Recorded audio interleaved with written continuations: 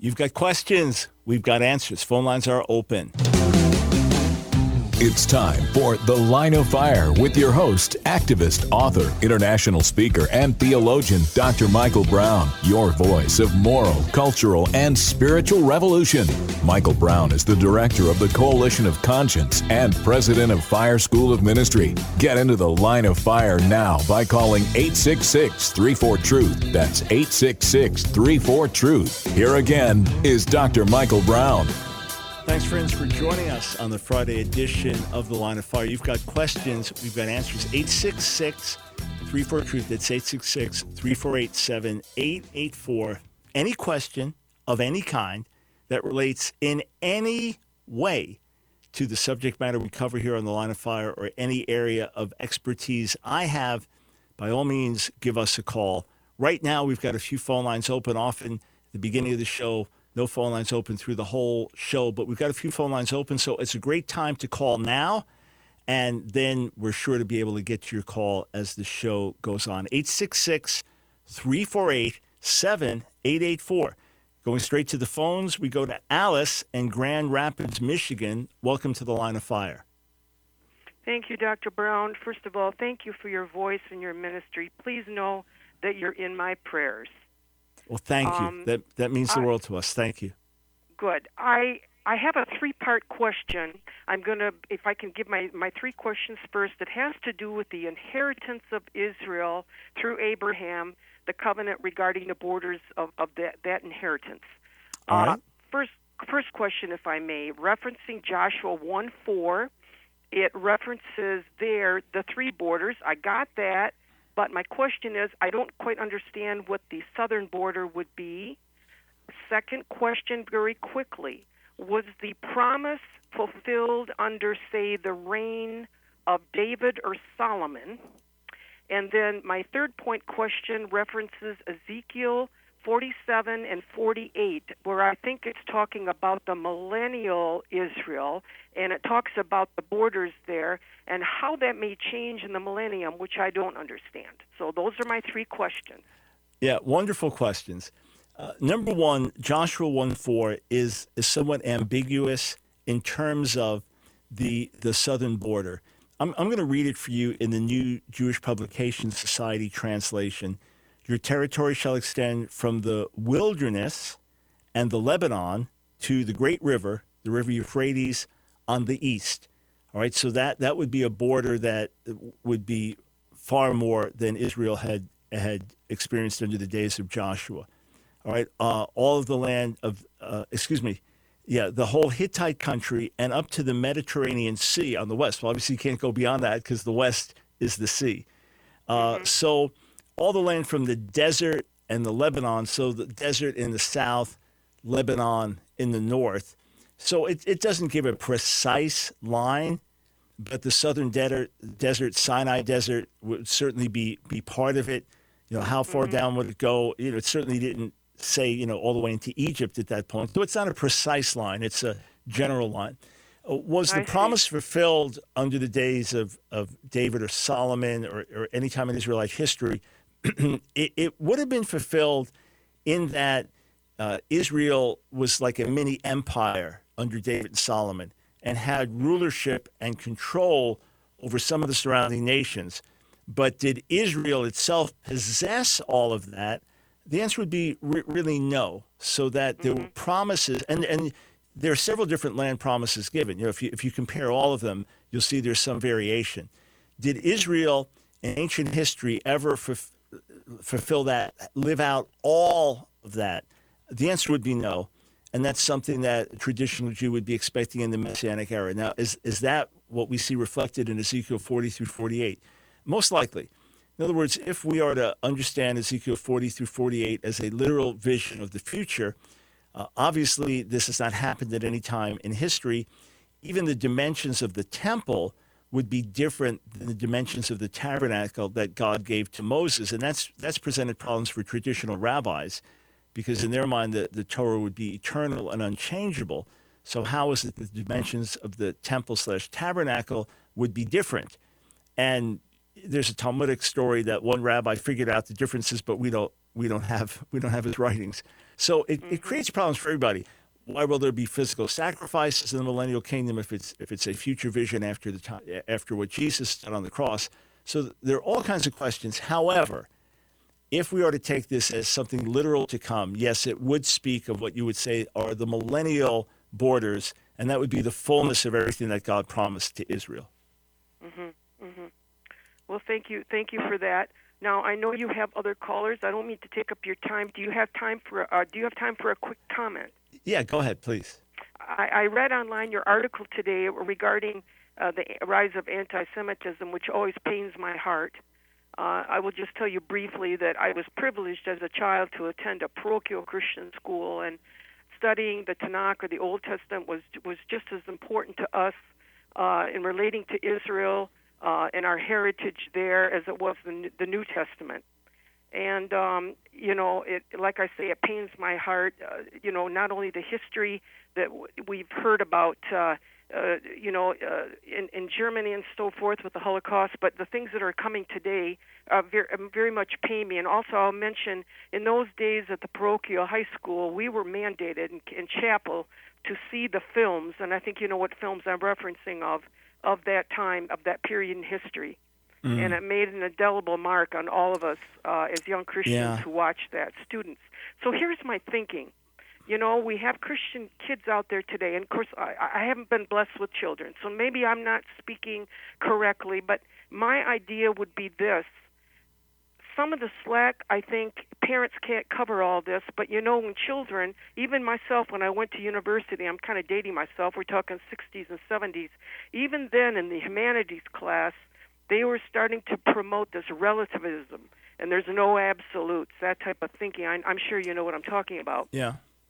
But what I'm suggesting is that the churches, whether it's in their Sunday school classes or not, start to prepare the youngsters in their mid-teens or whatever for what they're going to encounter in college, and not only that, to educate them on things to refute anti-Semitism, and that we as a body believers need to relate to Israel and to our history as well in the Old Testament. Those are just some thoughts I had. Yeah, well, Alice, thanks for sharing that. Thanks for your heart. And again, you are like the Christians I've met for the last 49 plus years who have been lovers of the Jewish people, lovers of Israel, not an anti-Semitic bone in their body. They can't relate to the idea of anti-Semitism having any connection to the church.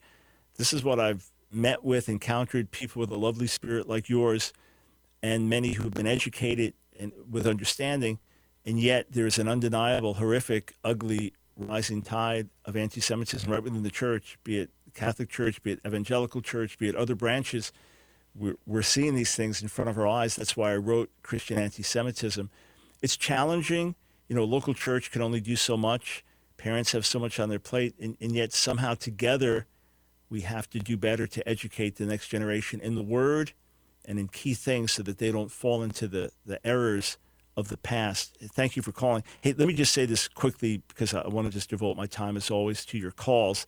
So a colleague sent me a meme yesterday or day before, and it was an ostrich sticking its head in the ground, denying the existence of Christian anti-Semitism. And I said, that's one reason that I wrote my book. And somebody posts, I'm not going to read your book. It's inaccurate and accusatory. It's like, I didn't reply ostrich, but that's exactly what, I'm not going to read it. How does he know what's in it? How does he know it's accusatory? He doesn't even know what's in it, but he's not going to read it. Stick your head in the sand. And then someone else, apparently Catholic background, because I'm encountering this a lot in my own evangelical circles, but I know of it in traditional Catholic circles as well, and other branches of professing Christians. Listen to this comment. This is what someone posted in response to me talking about anti-Semitism in the church. He said, why should we respect the Christ-killer religion who curses Jesus and his blessed mother? Love? The only love I'll show is the love Jesus showed to the Pharisees, Jews, the Christ killers. So, friends, this is out there. This junk, this cancer, spiritually speaking, is out there, and we will continue to confront it in Jesus' name. All right, let us go to Daniel. No, we don't. I was going to Canada, but we won't. All right, let's go over to Bob in Chattanooga, Tennessee. Welcome to the Line of Fire. Hey, Dr. Brown. Good to talk to you. Thank you, sir. Exodus 21, 22, and 23. I wonder, can you kind of explain that? I don't quite get what it's saying, and what I'm really trying to ask you is, like, you remember Scott Peterson that killed his wife, supposedly? Yeah. He got actually convicted of 2 murders because she was pregnant. Right. So I'm wondering, does this verse here or any other place in the Bible, New or Old Testament, would suggest that if you kill a woman and she's pregnant, that would be a double murder? Right. And So, is this, yeah. So it's specifically Exodus 21, verses 22 and 23. And this is the key text in terms of a legal text that would address this. The larger issue of, does the Bible speak of the child in the womb as being an actual human being? There's a well-known pop star now. She's identifies as bisexual, feminist, strong supporter of Planned Parenthood. She just found out she's pregnant, and she says, I love the mini-human inside of me. And I wrote an article saying, that's right, that's a mini-human. You're exactly right. That's a little human being inside of you. And maybe that'll impact her own view of childbirth and or children, abortion, things like that. But we could point to the humanity of the child in the womb. You know, John the Baptist, John the Immerser, jumping in his mother's womb when Mary comes in pregnant with Jesus, or other passages. Rachel being told she's pregnant with Rebecca being told that 2 nations are in her womb. Those kind of things. But this verse, Exodus 21:22, I'm going to read it in the ESV. When men strive together and hit a pregnant woman so that her children come out, but there's no harm, the one who hit her shall surely be fined, as the woman's husband shall impose on him, and he shall pay as the judges determine. But if there is harm, you shall pay life for life, eye for eye, tooth for tooth, hand for hand, foot for foot, burn for burn. It goes on from there, several verses. So the debate, and this is a major debate among Hebrew scholars, does it mean that she miscarries, in which case the miscarriage, you fine, there's a fine, there's a payment, but it's not considered like a death? Or is it saying her children come out, but there's no harm, meaning she gives birth successfully? So this verse is actually debated. It would be the one and only that would potentially speak to this and say, yes, if there is a death of the child, miscarriage, then that's considered murder. Or is it saying that the miscarriage is punishable, but not at the same level? There's a great debate among Hebrew and legal scholars. I believe you can argue for our position that it does represent a human life. You just can't be dogmatic about the Hebrew. Give us strength to always do what's right. It's The Line of Fire with your host, Dr. Michael Brown, your voice of moral, cultural, and spiritual revolution. Here again is Dr. Michael Brown. Thanks for joining us today on The Line of Fire. Michael Brown, delighted to be with you. 866-34-TRUTH, 866-3487-884. All right, let us go to Aria in Fort Myers, Florida. Welcome to The Line of Fire. Hi, thank you so much. My name is Aria, and I do consider... Well, hang on, I'm losing you there. Hey, team, or was I the only one not hearing Aria there? Is there some other issue? I'll tell you what, Rachel, just check to make sure the connection's good, and I'll get right back to her. I'll just try to grab another call first. Let's go to Kevin in Nebo, Kentucky. Welcome to The Line of Fire. Hey, Dr. Brown, I'm such a huge fan. Well, thank you. And I've got a question that I think you're probably acutely able to help me with. I have a pastor friend who is Torah observant, and in his church they wear head coverings and have phylacteries and fringes, and they believe in, they don't believe in justification by faith, and that the elect are those who do the best. And I was wondering, do you know the best way that I could help, minister to this guy or help him to see? Because, man, he's really set on just following as many laws as he possibly can because he thinks it's going to help him get into heaven. I can't really find a good biblical way to, try to help him with that. Yeah, unfortunately, if he's leading a whole congregation in that direction, that's a very serious path to error. It's one thing for Jewish believers to say, hey, we're still Jews, and we identify as Jews, and we're part of our people, and this is part of our covenantal heritage, but this is not for justification or salvation. This is simply part of our calling as Jews. Just like you might be a Korean American really called to cultural engagement with your own people, but this would just be on a deeper biblical level. But to say it's mandatory and then to bring Gentiles in and to say it must be done, or this is somehow earning one's way into God's kingdom, I mean, that's complete heresy. That person is stepped outside of the faith if that's actually what they believe, if they repudiated justification by faith. What I would do is really pray for them. I have addressed this a whole lot, and if you'll just go to my website, AskDrBrown.org, type in the words Torah or Torah observant, those kind of things, you'll see dietary laws, you'll see a lot of this come up, Sabbath observance, these things will come up. But if there seems to be any openness, I might just do a line-by-line study of Galatians. Now, he'll probably have answers and kind of turn Galatians upside down to read it in ways you've never read it before. But I would prayerfully give it a try. And if he's really got a wall up or has an answer for everything, you just have to pray for him, because he has stepped out of the faith into full-blown deception, if it is the way you described it. How many folks go to his congregation? There's about 50, and they don't believe that Jesus is God either. It's straight. Right. Okay. Right. That's why I said they've gone over into heresy. That was inevitable. What I was going to tell you was that if they haven't gotten there, that's where they're going.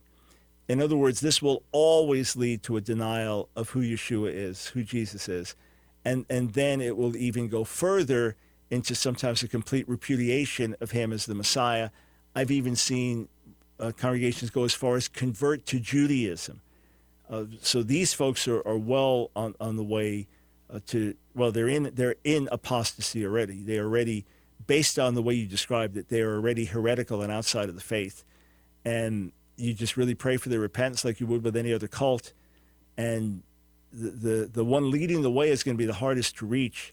And just pray for divine appointments that God would help them to see error, help them to see where they have departed from grace, help them to realize how far they've fallen, and perhaps God will grant some of them repentance. But it's sad to see. And friends, this is totally different than going to a local Messianic Jewish congregation led by a Jewish believer that holds to all the same fundamentals of the gospel that you would hold to, but says, hey, we're Jews. No one called us to be Gentiles. And thereby strengthen their witness to their own people as Jews, Messianic Jews who follow Yeshua, Jesus. This, what Kevin's describing here, is outright heresy. What a shame. Thank you for the call, sir. Wish I could say more. All right, 866-34-TRUTH. Let's retry Aria in Fort Myers. Hopefully the connection's better this time. Go ahead. Hi, sorry about the bad connection. So I do consider myself a Messianic Jew. I was raised Jewish, and I was bat mitzvahed and went to Hebrew school. And actually finding Jesus totally amplified my Jewish pride. And so I've been trying to tell my family about Jesus because it has been so life-changing for me. Truly the best decision I've ever made, and finding your YouTube channel has been so helpful, because it can sometimes feel a little bit alone being a Jew that loves Jesus. Yeah. And I think a big concern my family has is that it's quote-unquote disrespectful to the Jewish people. And obviously I don't see it that way, but I don't know how to communicate the correct message to them of it not being disrespectful. So I was just wondering if you had any advice in general. Yeah, sure. And Aria, how old were you when you came to faith? It was about 2 years ago. So I was 22 and I'm 24 now. Got it. All right. So do you have volume 1 of my series, Answering Jewish Objections to Jesus? I do not. I actually recently discovered your channel. So all right. So here's what we're going to do. All right. Rachel, that just talked to you on the phone, she is going to get your address, your name and address, and I'm going to send you a little care package of a couple of books that'll be relevant. All right. So Rachel, you just put down Jewish care package. We'll take it from there. A couple of books that'll be relevant, and a debate video that'll be relevant. And then this week you could share it with your parents. Hey, could we watch this debate, or tell me what you think of this, just so that they can hear from another Jewish believer with more background and years of dialogue and interaction with our community, and let their eyes be open. Understand, hey, this is thoroughly Jewish in terms of what we believe and why. And here, if you've got common objections, you can read the books to fortify yourself. You'll get a ton of answers there, all right? Then, if you like, share the books with your family. But keep us posted, all right? So stay right there. As soon as Rachel has a moment, she will come on and get your name and address, and then we'll send out to you, like I said, a little care package of a book and a couple of videos that you'll find helpful. And you could learn from them and then share them with your family. And then get back to us. Let us know how things are going, okay? Absolutely. Thank you so much. Thank you. I'm very excited. Yeah. And Aria, you are like so many that when you came to faith in Jesus, that it strengthened your identity as a Jew, because here it is, you believe that this one who has touched the whole world, Jesus, is actually one of us, and that it's a Jew who has brought the knowledge of God to the ends of the world. So exactly. you're not judging the rabbis and others who don't believe. They may be very sincere, and this to them is a blind spot. But that's the whole thing. This is, hey, if your family can get this is one of us, one of our flesh and blood, who's brought the knowledge of God to the ends of the earth. And I never felt so. Go ahead. I know. Yeah, I've never felt so much Jewish pride than I have felt ever since I found Jesus. Which sounds so ironic to people that don't understand it, but it's just been so powerful. So thank you for everything you do. You bet. When we're here to help. If questions come up, well, we've got team members that are glad to help answer specific questions that come up. And look, we understand that there will be opposition and rejection, and that's always going to happen, especially when you're in a small minority. And then there have been many professing Christians through the centuries that were hostile to the Jewish people, persecuted Jewish people, and because of that, Jesus himself gets a bad name. That's why it's like, well, let's go back to what he said, and ask, why is it that evangelical Christians are the best friends of Israel? It's because of that identification and union of heart. All right, so Rachel's going to get your name and address, and we will get you that Jewish care package sent your way. And friends, let's pray for Aria's family. Okay. So Rachel, we'll take care of it. Jewish care package, and we'll take care of it on our office side. Thanks for asking there. Okay. Let's get to Patrick in Vidalia, Louisiana. Welcome to the Line of Fire. How you doing, Dr. Brown? This is one of your grads from class of 2000. Come on, man. Awesome, buddy. How you doing? I feel like I was back. I fell back in the blue or the orange listening to you. I'm doing great. I'm in the process getting my ordination through the Church of God, becoming a minister for pastoral. I got a question. I want to know, circumcision is the sign for Jews for men. What would be the equivalent for a woman? Would it be would it be children, or would it be under their male authority, like a husband, father, or whatever? Yeah, it would. There would be no sign for a woman. There is no physical sign or sign by which she would enter the covenant. That was through men specifically. So basically, if she was born to a Jewish mother, she would be considered Jewish herself. Or if she was a Gentile and converted to Judaism, she would go through ritual immersion, and then would be recognized as Jewish. Again, there's no physical sign or physical equivalent. Now, there are many things that are required of women in Judaism, and ritual immersion is one of them. After a monthly cycle, and other things that Jewish women get in a privileged way, saying the blessing over the Sabbath candles and things like that. So they have a highly esteemed role within Judaism. But no, there's no sign. It's not like when you have a kid, you're officially in, or when you get married, you're officially in. There is no equivalent. It's an interesting question, but it does, in that regard, the sign is on the man, the sign of circumcision on the 8th day. Hey, may the Lord be with you, Patrick. Keep bearing good fruit. And by the way, when he mentioned the blue or the orange, we had these two large rooms. One could seat like 1,200, with the other maybe 600-700, and students would meet in those. We'd have chapel services. One had this kind of strange orange carpet, and the other blue. So they were the orange and the blue during our school in Pensacola during the Brownsville Revival. All right. God bless. We'll be right back with more of your calls. Change the world.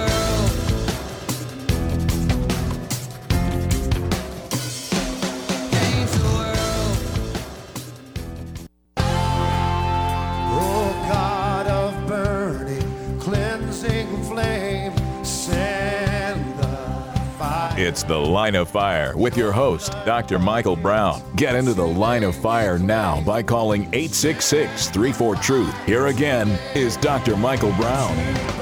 Thank you for joining us on the Line of Fire, 866-34-TRUTH.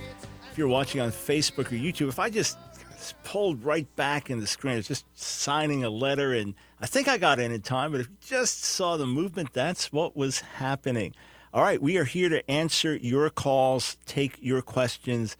866-34-TRUTH is the number to call. And where do we go? Let's go to Daniel in Lexington, Kentucky. Thank you for calling the Line of Fire. Hey, Dr. Michael Brown. Thank you so much for having me on your show today. You are welcome. It's a great honor to be on here. So, Dr. Brown, I bought your book, Conquering the Stronghold of Food, and I just finished it earlier. Breaking the Stronghold of Food. I'm sorry? Breaking the Stronghold of Food. Yeah, that's right. Breaking the Stronghold of Food. I'm sorry. I just finished it earlier this week. I just want to say it's made a huge difference in my life, and I just wanted to say thank you for writing that book. You and Nancy did an awesome job on it. But there's one question I have about it. In your book, it seems like you talk about eating meat as if it's something that shouldn't be done if you want to follow the nutritarian lifestyle. And I understand why we cut out sweets, empty carbs, and other junk foods, but not like fat-free meat, such as like steak, fish, or chicken. Is that like a personal decision for you, or is that something that Dr. Furman recommends? Yeah, so the first thing is I'll normally have a little grilled meat, normally chicken, about once a week. Now, multiple weeks can go by, a month can go by, and I haven't had anything. I don't really think about it.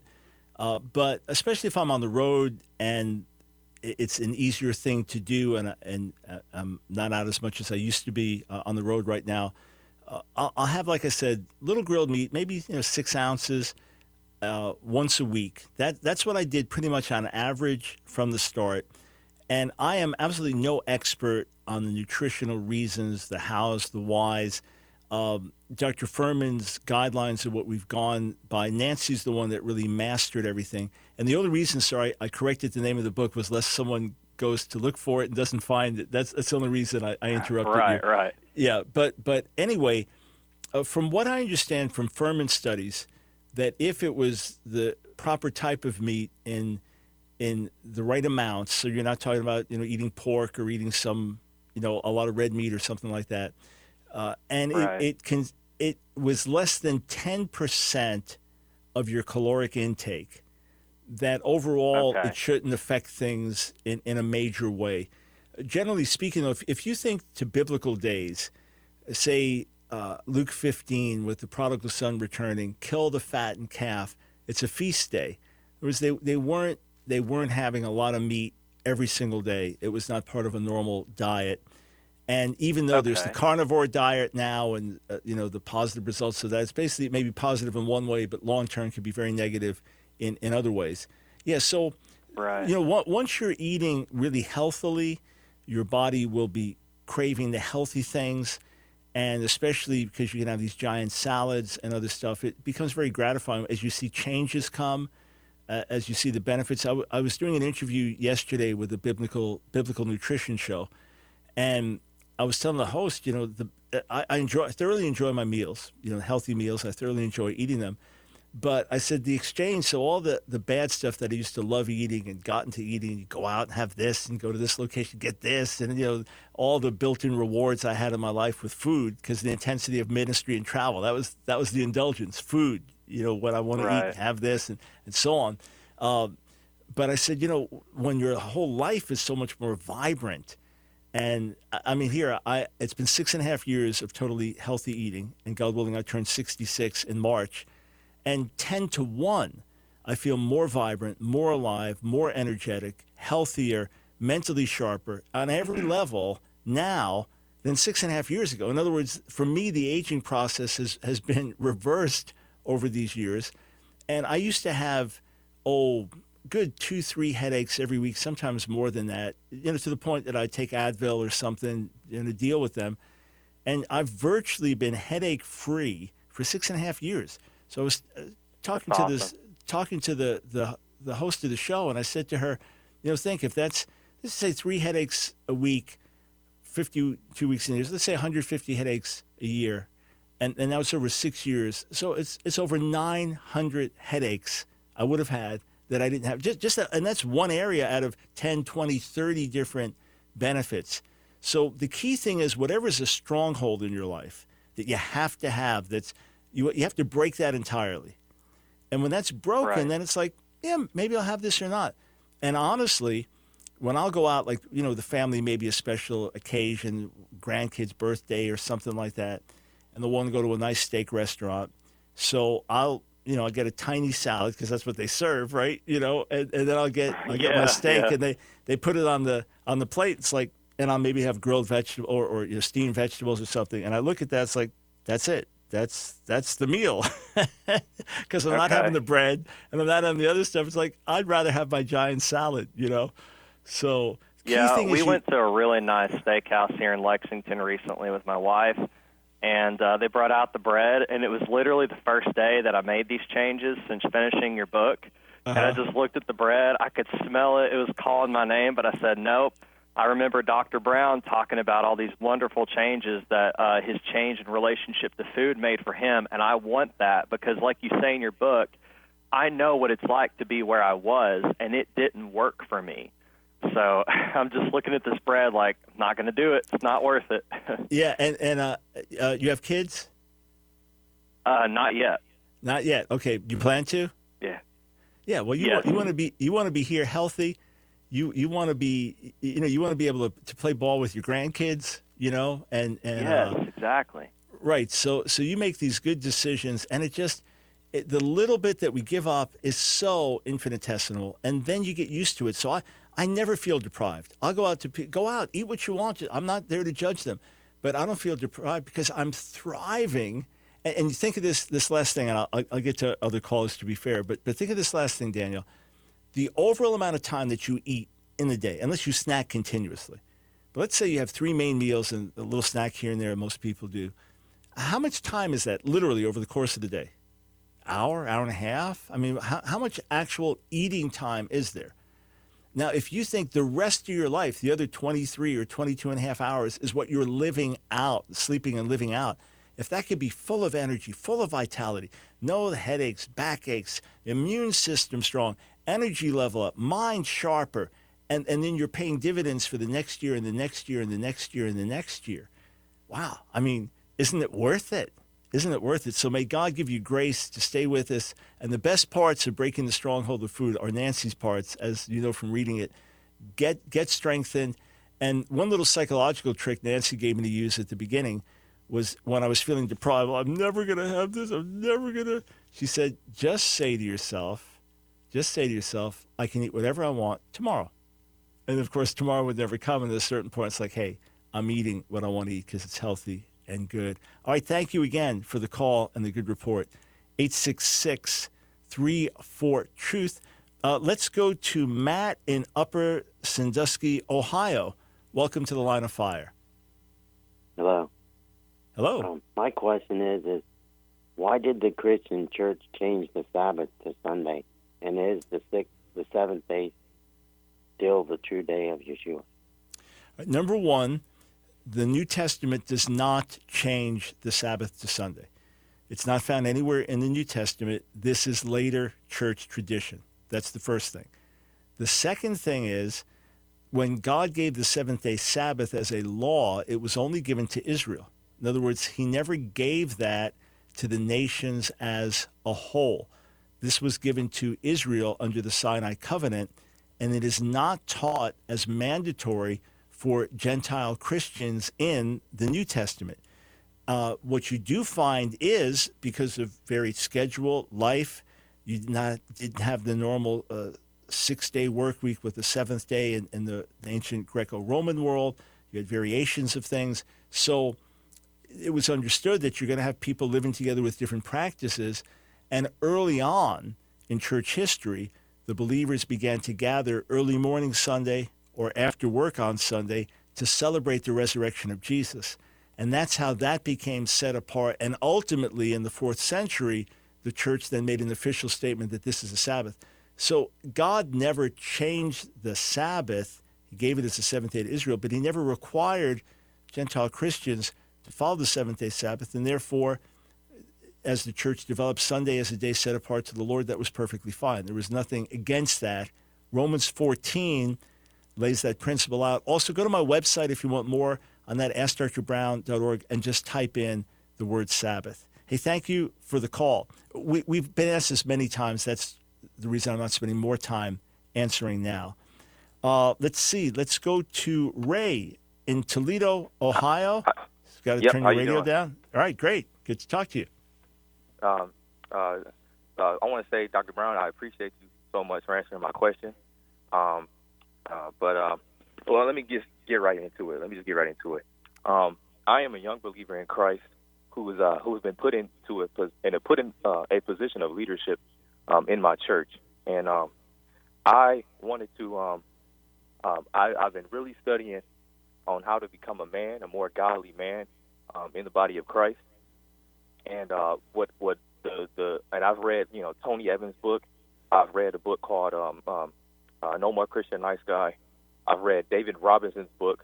But the concept of agape love is the one that's always been that's been a real struggle for me, and because I feel like I've never expressed agape love towards other people, and which makes me question myself: have I really experienced agape love on a deeper level with my relationship with God? So my question would be: is how do I express that love, and how do I receive that love? Oh, Ray, first, I appreciate you recognizing that you're young in the Lord and yet been entrusted with certain leadership, and that's a serious responsibility, and obviously one that gets you on your face before the Lord. And the more you're entrusted with, the more you realize, okay, I'm in over my head. This is too big for me. I need God's help. So you stay low, and that's how I've lived my whole life in the Lord, recognizing, okay, this is too big for me. This is beyond me. But it's not beyond him, so I'm really going to lean on him and look to him. And then, of course, the other leaders that you're around in your church, the older leaders, you want to get wisdom from them, learn everything you can from them, sit under their feet as much as you can, watch their example. But I'll tell you what, stay there, and I want to recommend a book to you and then give you some practical suggestions to answer your questions. Stay right here. Change the world.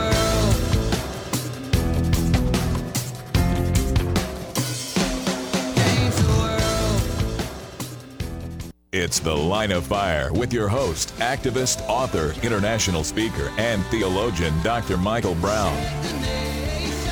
Your voice of moral, cultural, and spiritual revolution. Get into The Line of Fire now by calling 866-34-TRUTH. Here again is Dr. Michael Brown. Welcome to The Line of Fire. Michael Brown, delighted to be with you. 866-348-7884. You've got questions, we've got answers.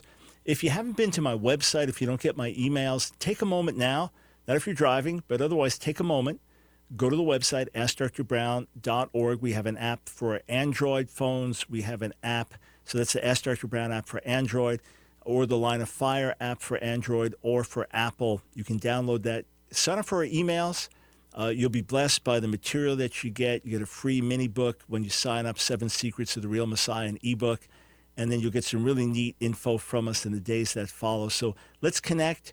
I'm normally writing an article a day, 5 days a week, new radio show 5 days a week, other videos and resources we're putting out. So we're there for you, and all that is freely available on our website, plus our store where you can purchase whole courses, other books. You can become supporters, torchbearers that stand with us on a monthly basis, and we pour back into you in many, many ways. So find out about that on the website, AskDrBrown.org. All right, so back to Ray in Toledo. Just jot this book down. The author is David Harwood, Harwood, and the book is God's True Love. David Harwood, God's True Love. Read that when you're able. It'll really revolutionize your understanding of God's love for you and deepen your appreciation for it. So the more you receive it and understand it, the more you can give it. But right. What I did, so that I highly recommend that. It'll be educational and inspirational. But what I did as a new believer, because I was a very nasty, mean-spirited, sharp-tongued sinner. And when I got saved, God began to change me, but I still had a temper that could really flare up, an ugly temper. And, I'd been in the world. Now I'm radically saved at 16 years old. So what I did is I took key passages of Scripture. For example, 1 Corinthians 13, that lays out the qualities of love. It's patient and kind and not rude and not easily angered. I take out those passages, and I memorize them myself, but I memorized a lot of verses. Not everyone could do that as well. But every night in the closing prayers that I would pray, so before I go to sleep, the final thing, spending time with God in prayer, I would pray those over myself, that God would give me those qualities. Or, for example, in Colossians, the 3rd chapter, after he talks about putting to death the deeds of the body, he begins to talk about putting on godly virtues. Or 2 Peter 1, add to your faith virtue and knowledge and grow in these different ways. So I would pray those over myself every single day, that God would put those in me, that God would manifest those to me. And I'm always reminded of how gracious and patient God is towards me. And that helps me be gracious and patient towards others, because he's very long-suffering with me and very kind and very gracious and doesn't deal with me as my sins deserve. Otherwise, I would have been fried a long time ago and fried many times since. So Right.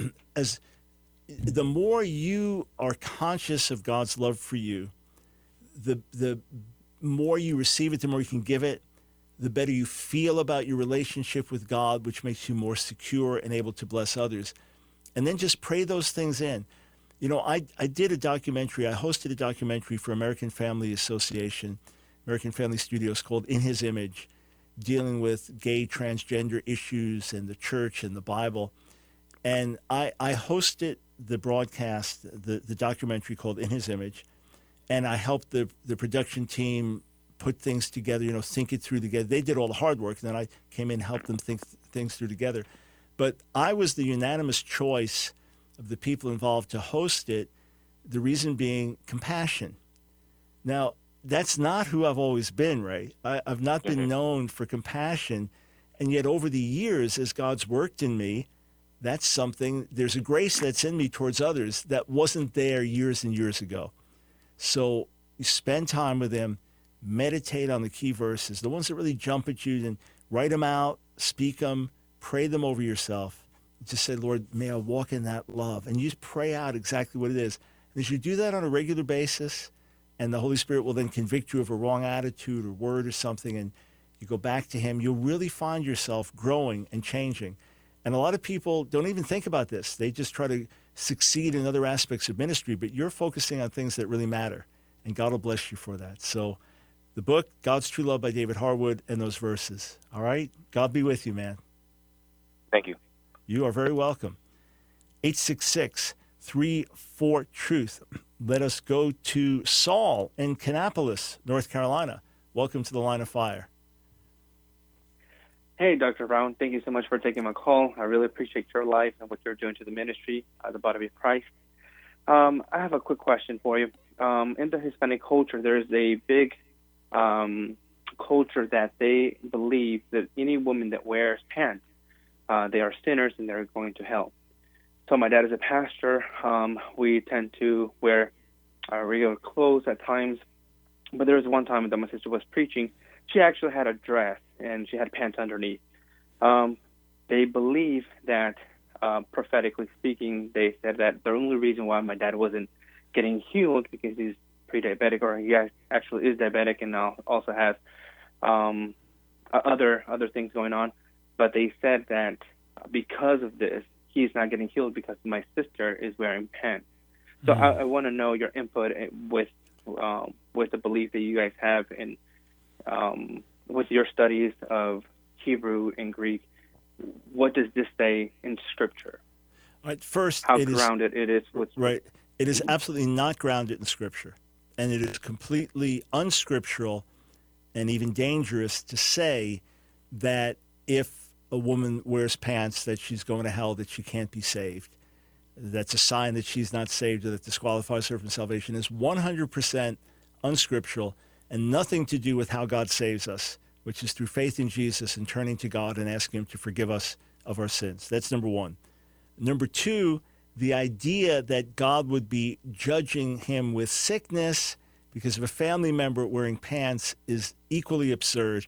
The people involved may be very sincere, but they're sincerely wrong. These are human traditions and human beliefs that are masquerading as words from God. That's the second thing. The third thing is the only scripture that would touch on this is in Deuteronomy 22 that speaks of a man wearing women's clothing or garments or a woman wearing man's clothing. And it's obviously not a matter of just culture that you go to certain parts of the world and women wear pants and men wear gowns, you know? And it's just, in other words, it's just a cultural thing. That would have to do with a man dressing up as a woman or a woman dressing up as a man, what we would call cross-dressing. That would be what's being addressed. So if there was so obviously in the early church culture, women wore dresses and skirts and men wore pants. And then I remember going to school in my earliest days and girls wore skirts to school. And then at a certain point, it's like, oh, they're starting to wear jeans. That was like a new thing. So in their view, like that was the bad thing. That was the world. But it was just a style. It's no different than a man combing his hair this way or that way. There's nothing intrinsically right and feminine about a woman wearing a dress and masculine about a man wearing pants. You know what I'm saying? If you're in Scotland and men were wearing kilts, that would not be right. Look, one of my friends, a pastor from Louisiana, told me many years ago he went to India as a young man on his first missions trip and got into a village to preach and was absolutely outraged and preached from Deuteronomy 22 that it's an abomination for a man to wear women's clothing because the men wore like these gowns, like these dresses, and the women wore like these pantsuits. And he was so angry and preached. What he didn't realize is in their eyes, he was the one that was dressed like a woman. So, I mean, we can laugh about that, but look, the people may be very sincere. You know, it's not like they're demons. They may be very sincere. And in their background, when pants came in, it was wrong. It was the world. And then they developed this tradition. But you want to get completely set free from that mentality. It's the minority of the minority of the minority of religious extreme. It has nothing to do with the way God deals with us. You want to get completely free from that and liberating. And what kind of diabetes is he suffering from? Diabetes 2. It actually has affected his eyes. He has had heart attacks, seizures, which we prayed and God has healed him in those two areas. Right now, he's having dialysis as well. So we have faith that God is going to come through with his healing. One of the things that I really enjoyed listening to you is that your transformation through your dieting as well. So that's one of the things we're actually trying to go down to in that path as well. Yeah, check the best book that I know on this. Again, I'm not a medical doctor, so I refer you to one who is. Do you have The End of Diabetes by Dr. Joel Fuhrman? I do not. This is the first time I hear it. Yeah, this is, I believe, the very best book. It is totally dietary-based. The End of Diabetes, Joel Fuhrman, Fuhrman. Obviously, type 1 diabetes, I understand, is different. But I talked to a woman, Pentecostal charismatic woman.